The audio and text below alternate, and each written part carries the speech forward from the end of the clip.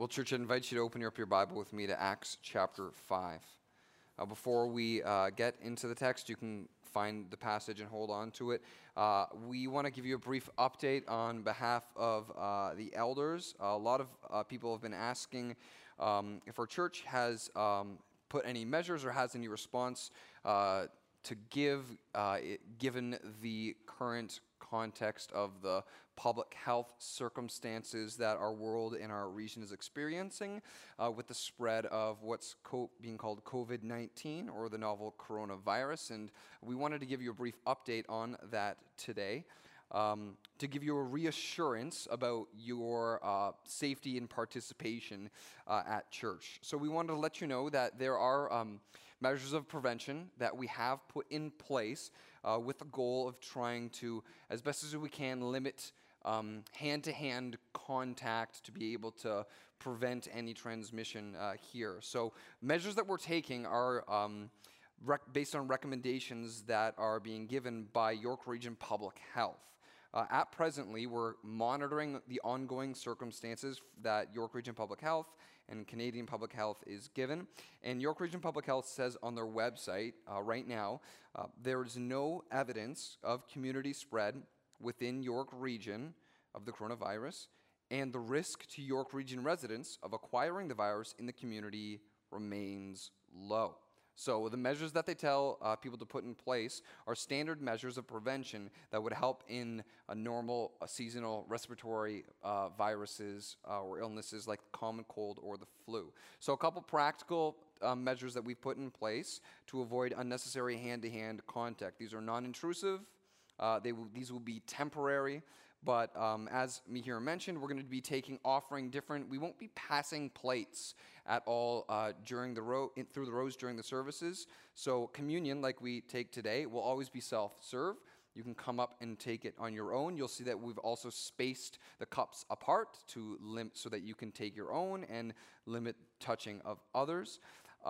Offering will be collected at the end of the service. At the end of the service, there will be ushers posted at each of the doors holding the offering plates, and you can deposit your cash or envelope or check there. Obviously, this doesn't affect you if you give through PayPal or through mobile giving, and if you want to learn how you can do that, you can speak with Pastor George or look into your bulletins as well.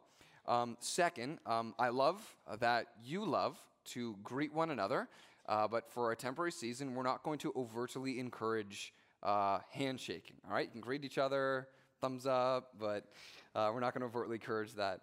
And third, this isn't new, but just as reassurance, in our Hope Kids ministry, every week, regardless of the time of the year, regardless of what's happening, we always, after all of our services, disinfect all surfaces and all toys. We would ask parents to remind themselves and refresh themselves of the illness guidelines for their kids.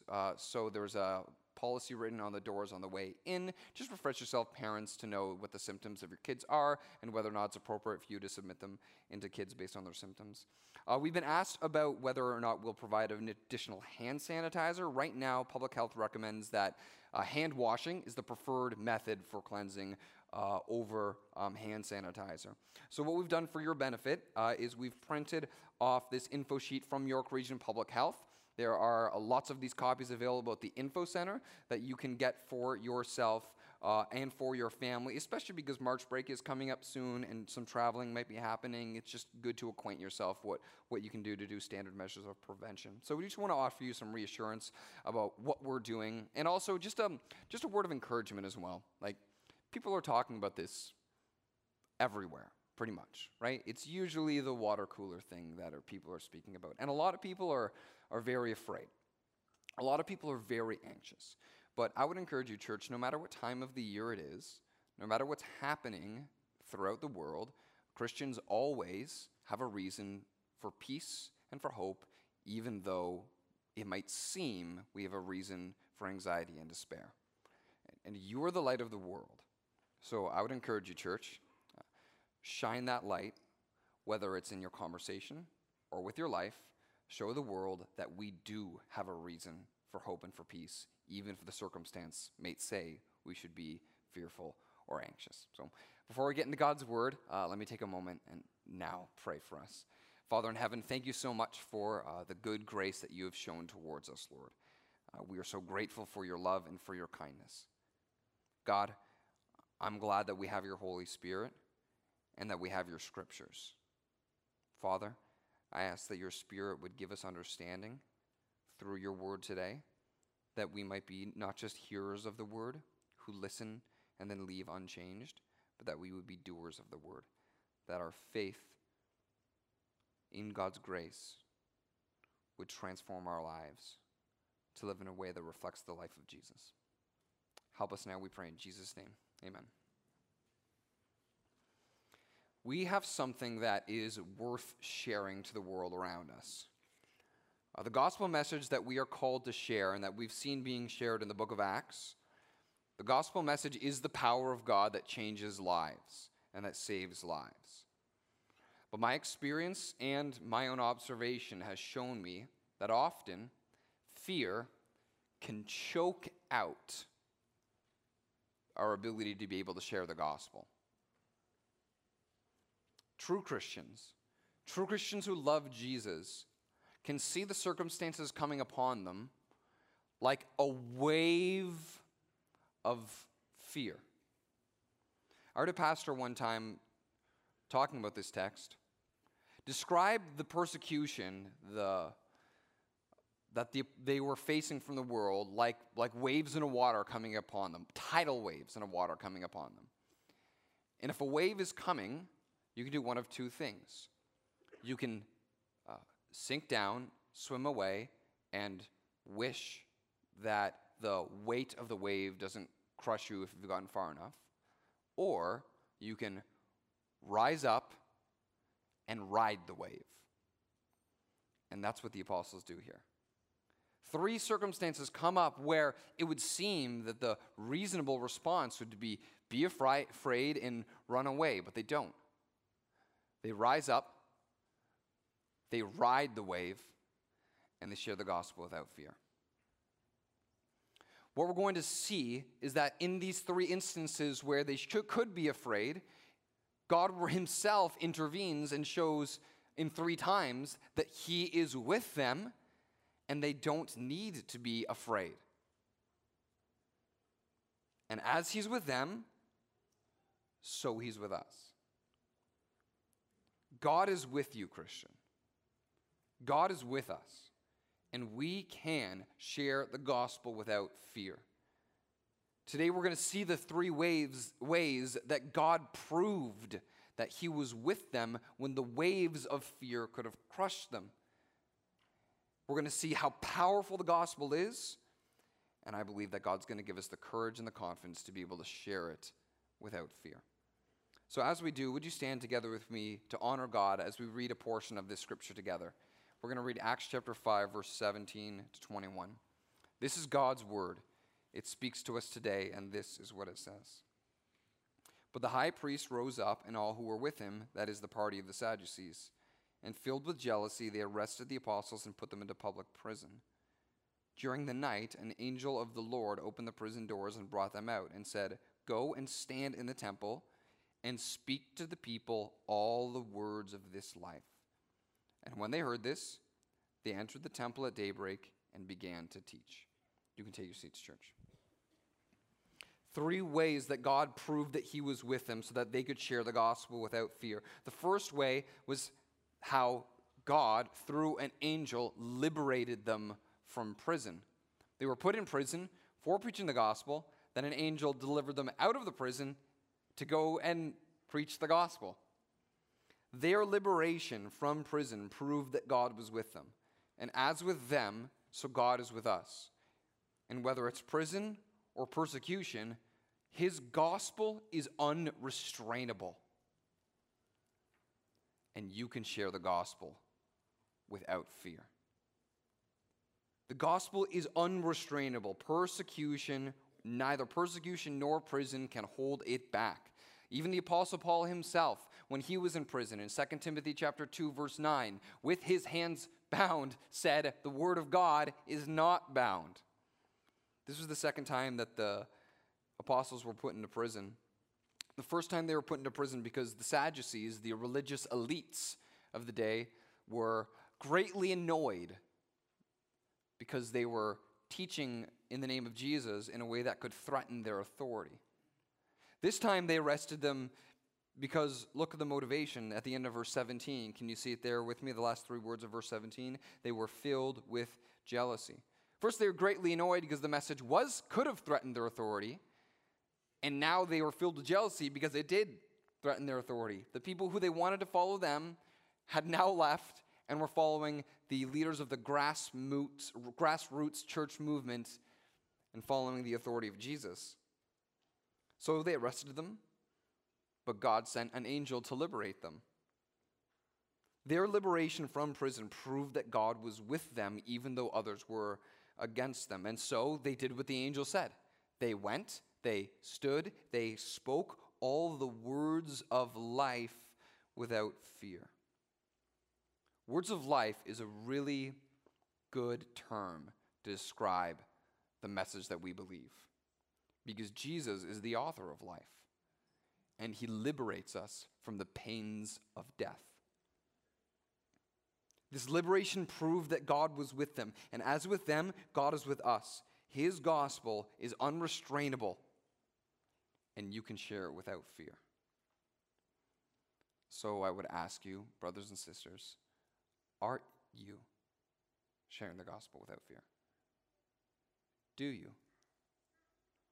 There are certain ways in which we may feel like our culture around us is restraining the gospel, but my experience and my observation has been that in our context, Christians themselves restrain the message of the gospel more than the culture does. In a culture like ours, we are afraid that we're going to be called offensive. We're afraid that we're going to be called bigoted. We're afraid that we're going to be called hateful and intolerant.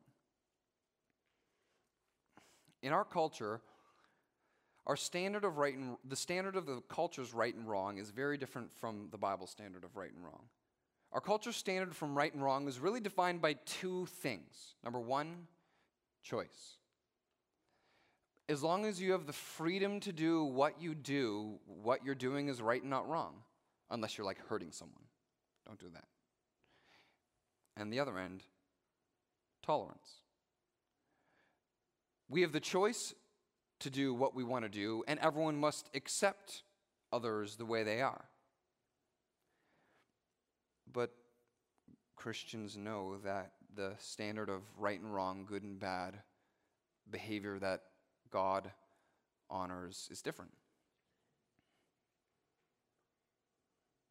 See, we look at right and wrong not based on choice and tolerance. We look at right and wrong based on God's character and God's word.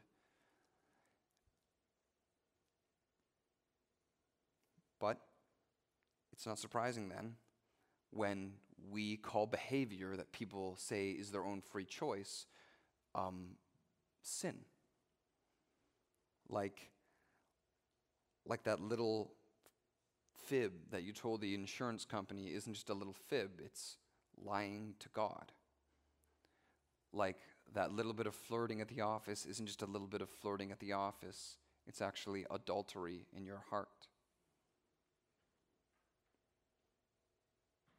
It's not surprising that we're treated like hateful people. We have a different standard. And we have a different understanding of why the world is broken like it is. The world's a mess. And our culture would say the world is a mess because either we're not educated enough to make the choices that we want, or we don't have the opportunities that we need to make the choices that we want.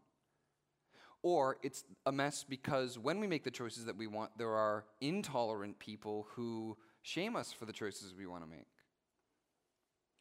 Christians look at it from a different perspective. Christianity teaches that the world's a mess and we're suffering the pains of death because for the sake of choice, we have turned from the author of life. And by turning from the author of life, we have chosen to suffer under the pains of death. This is the essence of sin. For the sake of choice, we're in bondage and enslaved to all of the pains and all of the atrocities that we commit against ourselves.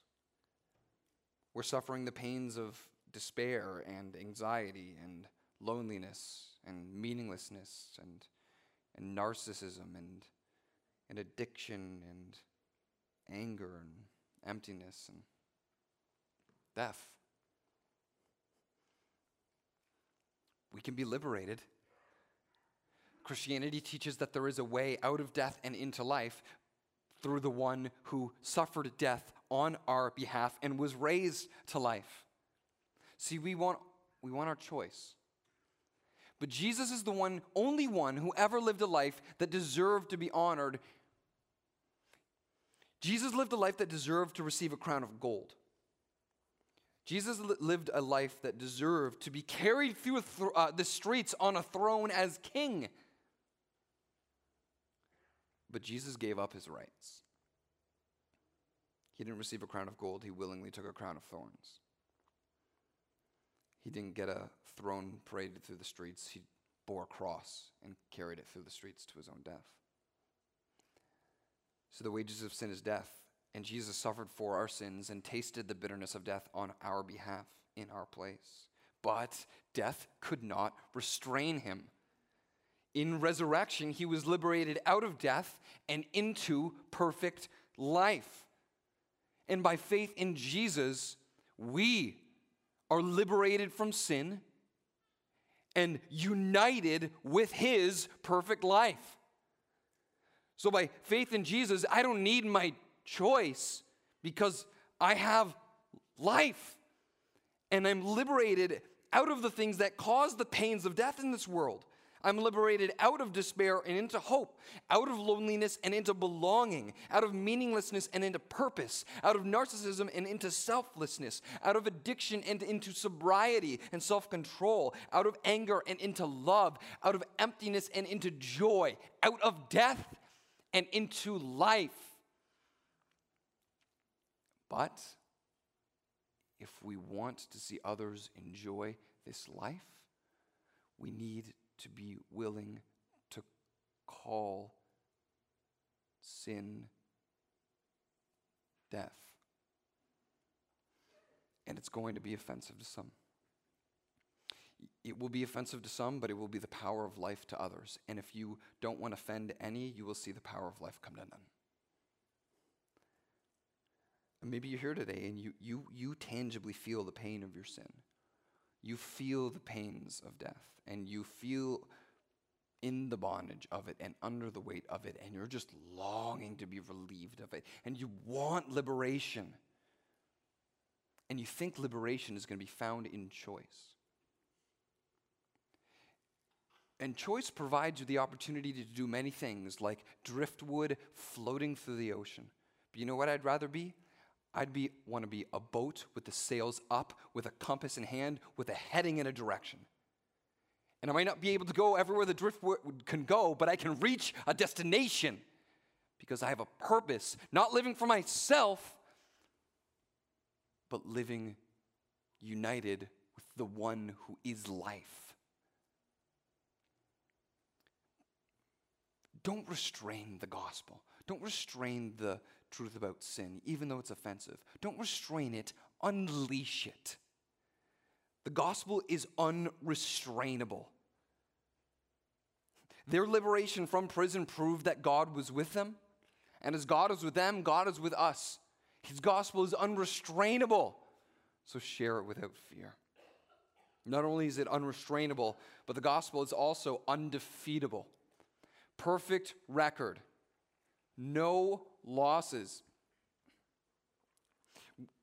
Eventually, they were arrested again by the apostles, by the religious elites. But the religious elites were kind of embarrassed because they went back to get the guys who they thought they arrested to bring them to trial, and they weren't there. And then they hear that they're actually out in the temple doing the thing that they were just arrested for. So now the Sadducees are a little embarrassed. And they want to put them on trial, but they know that the people are on the apostles' side and not on their side. And if they try and arrest them again, the people will probably fight back. So they sheepishly come and be like, hey, I know we put the cuffs on you yesterday, and you don't want to like be on trial as a defendant, but can you kind of like, can we charge you? And can you, a little embarrassing. But the apostles comply and they come. And then the trial starts. And let's read what happens in verse 27. And when they brought them, they set them before the council. And the high priest questioned them, saying, "We strictly charged you not to teach in this name, yet you have filled Jerusalem with your teaching, and you intend to bring this man's blood upon us." But Peter and the apostles answered, "We must obey God rather than men. The God of our fathers raised Jesus, whom you killed by hanging him on a tree. God exalted him at his right hand as leader and savior to give repentance to Israel and forgiveness of sins.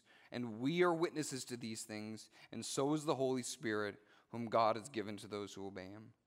So this trial starts, and the religious elites accuse the apostles of two charges. Number one, hey, you disobeyed our direct command to stop preaching in Jesus' name. And they're like, yep, we did. Next, okay, you're telling everyone that we're the reason Jesus died, and we don't want his blood on our hands. Man, how short of a memory they have. Because when Jesus was on trial, Pilate wanted to release him. And the Sadducees, these religious elites, were saying, no, crucify him. And then Pilate literally washed his hands and said, I'm free from this man's blood. And then these very men, these exact men, in Matthew 27, verse 25, said, his blood be on us and our children. Their own words. But now they're like, why are you making it look like we killed him?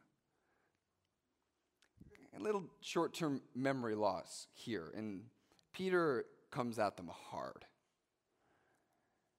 The God of our fathers raised Jesus, whom you killed, by hanging him on a tree. That word is very intentional. He didn't just say you killed by crucifying him, you killed by hanging him on a tree. You see, usually when a crime is deserving of capital punishment in Jewish law, the way that they would execute that capital punishment was by stoning. But they didn't stone Jesus. They wanted him hung on a tree, crucified. Because in the Jewish law, in the book of Deuteronomy, it says anyone who dies having been hung on a tree is cursed by God. They didn't want Jesus just dead. They wanted him dishonored. You killed by hanging him on a tree, but God exalted him as at his right hand as leader and savior. You tried to dishonor him through death, but the Father, God, honored him by his death and life.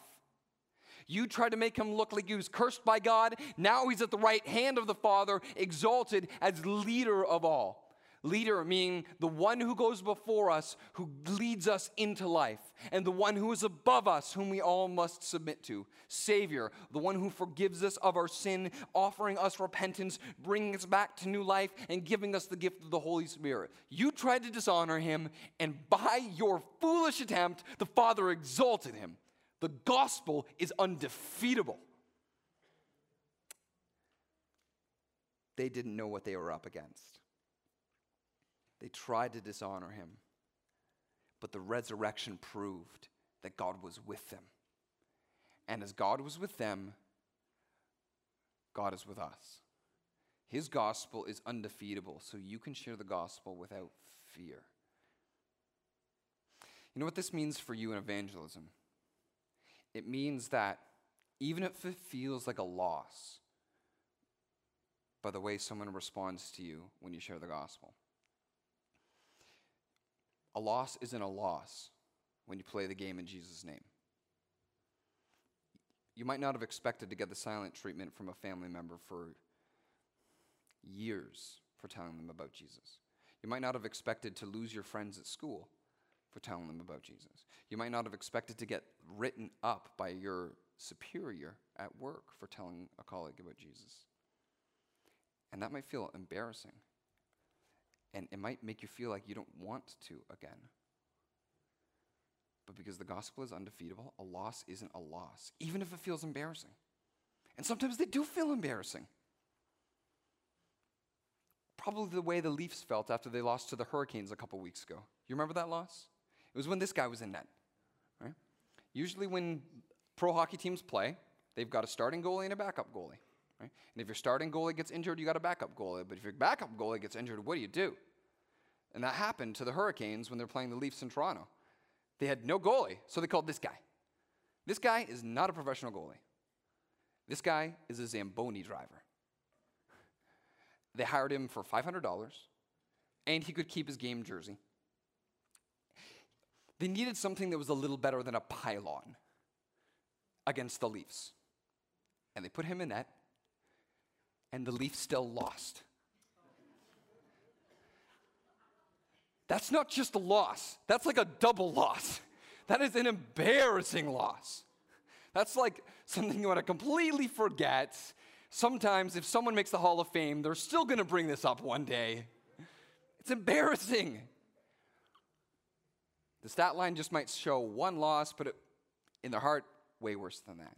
And that might feel like that. It's like that when people respond to you in certain ways when you share the gospel. You may feel so discouraged that you're being sincere and you're being loving and you're telling them how God's changed you, and they're just indifferent, or they're actually like antagonistic. But a loss isn't a loss when you play the game in Jesus' name. Listen to this verse from 2 Corinthians chapter 2, verse 15.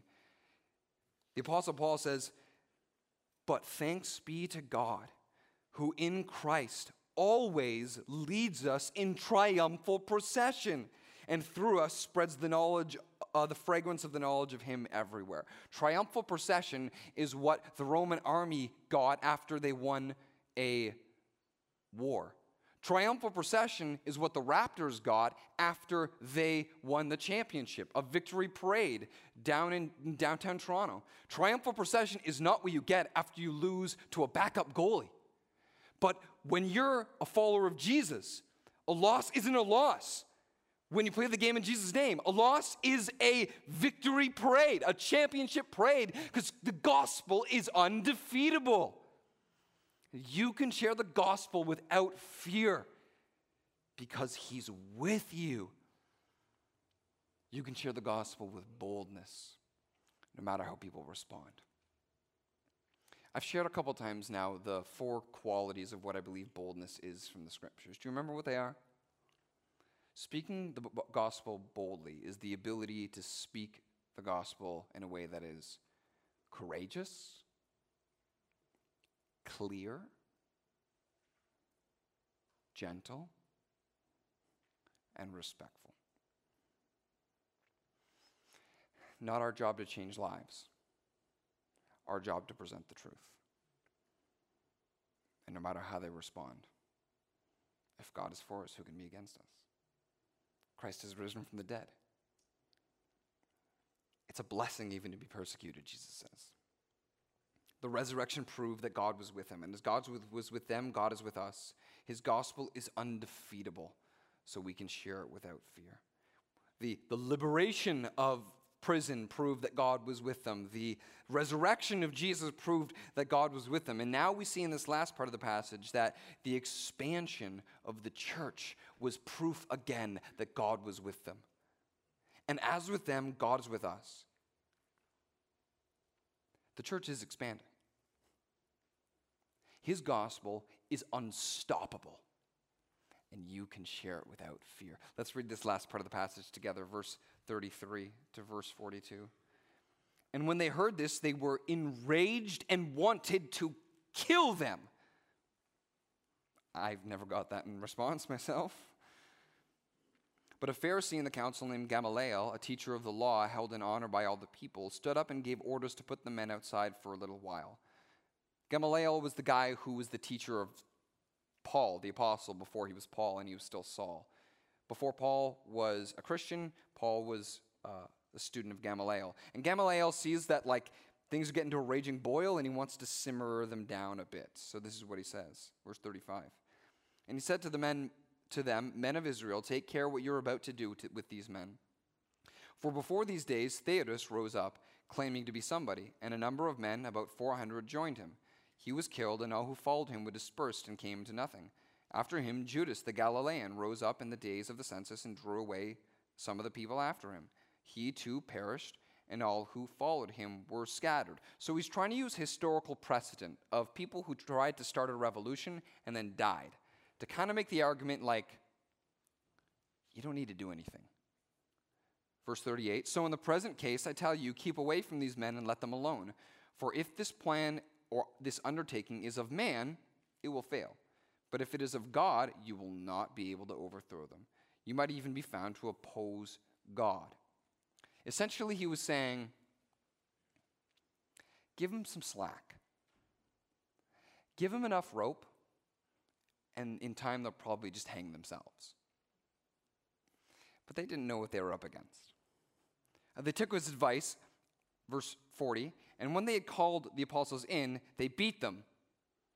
Okay, so they partially took his advice and charged them not to speak in the name of Jesus and let them go. And then how did the apostles respond? Did they get crushed under the wave or did they ride it? Verse 41. Then they left the presence of the council, rejoicing that they were counted worthy to suffer dishonor for the name. Wow. Give me that faith, God. And every day in the temple and from house to house, they did not cease teaching and preaching that the Christ is Jesus. See, the persecution, the beatings, which was probably from the Jewish law, a beating of 40 lashings, that didn't even stop them. That didn't even silence them. It invigorated them. Because by suffering in this way, they realized that they suffered the same way Christ did.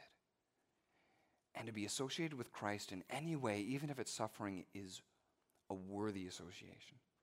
They were reinvigorated with joy. They were reinvigorated with boldness. They kept sharing the gospel to more and more places and more people. You see, these religious elites did not know what they were up against. The movement of the gospel had a global mandate.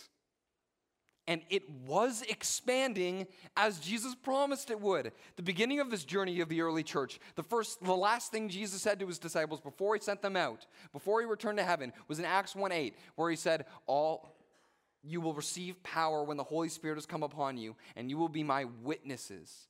You will be my witnesses in Jerusalem, your hometown here, in Judea and Samaria, going to expand to the outer regions, and to the ends of the earth.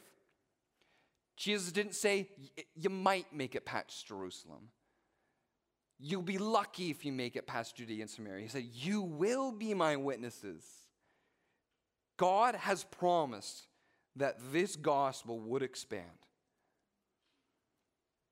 The expansion of the gospel is proof that God was with them. And as God is with them, God is with us. His gospel is unstoppable. And you can share it without fear. Last week I shared some rather discouraging stats about the church in Canada. Do you remember? I shared last week that it's projected that by 2030, a third of all religious spaces in Canada will be closed. Condos or parking lots or just abandoned. 9,000 of 27,000 gone in 10 years. And it can be discouraging looking around and seeing the church dying around us, but that does not mean that the church is dying across the world. Rather, it's the opposite. The church is expanding. There's an organization called the Center for Global Christianity, and it released statistics last year about global Christian populations. And its stats show that as the world population is increasing, the spreading of the gospel is expanding beyond the population growth. See, in the year 1900 to the year 2019, the stats they released shared that the global population has risen about 6.6 billion people. In the year 1900, 54.3% of the world had never heard the gospel. But now, in 2019, that number had dropped to 28.4% of the world. Previously, over half of the world's population had never heard the gospel. Now it's only 28.4%. As the world is growing, the gospel is still expanding beyond world population growth. And it's expanding into more and more places that you wouldn't expect. An organization called Frontier Alliance International works to share the gospel in unevangelized regions. And they say on their website, the fastest growing church in the world right now is in the Islamic Republic of Iran. They say this historic, rapidly reproducing discipleship movement has brought more people to faith in Jesus in the last 20 years than the last 1,300 years. They say while many of us would instinctively pray for the Islamic regime to fall so that Christians would be free to worship publicly, leaders within the movement urge us not to. They attribute the growth of the gospel to the persecution of the church at the hands of the regime. One church father from ancient church history even said at one point, "The blood of the martyrs is the seed of the church." We might be afraid that more waves of persecution will crush us. But church history and current church growth tells us that the harder the world fights back, the more the gospel can't be stopped. The gospel is unstoppable. The gospel is undefeatable. The gospel is unrestrainable. And it's proof through the expansion, through the resurrection, through the apostles' liberation, it's proof that God is with his people. And as God is with them, God is with you. God is with you at school. God is with you at your mom and tot group.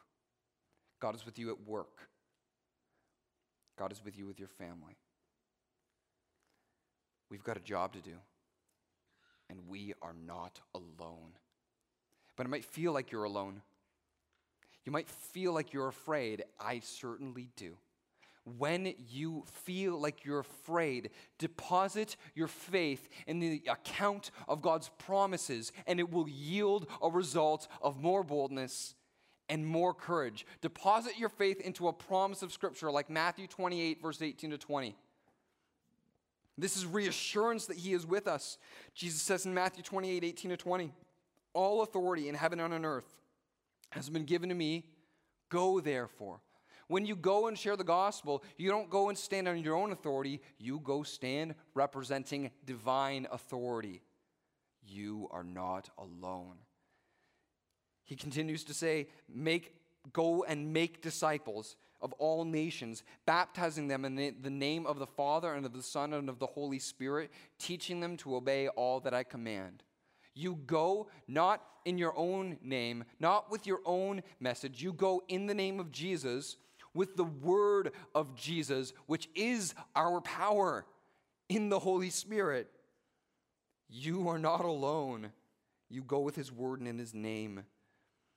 And the passage finishes saying, "And behold, I am with you always, even to the end of the age." You don't go by yourself. You go with his presence. You go with his name. Go with his word. You go with his authority. You are not alone. The gospel is unrestrainable, undefeatable, unstoppable. So go share it without fear.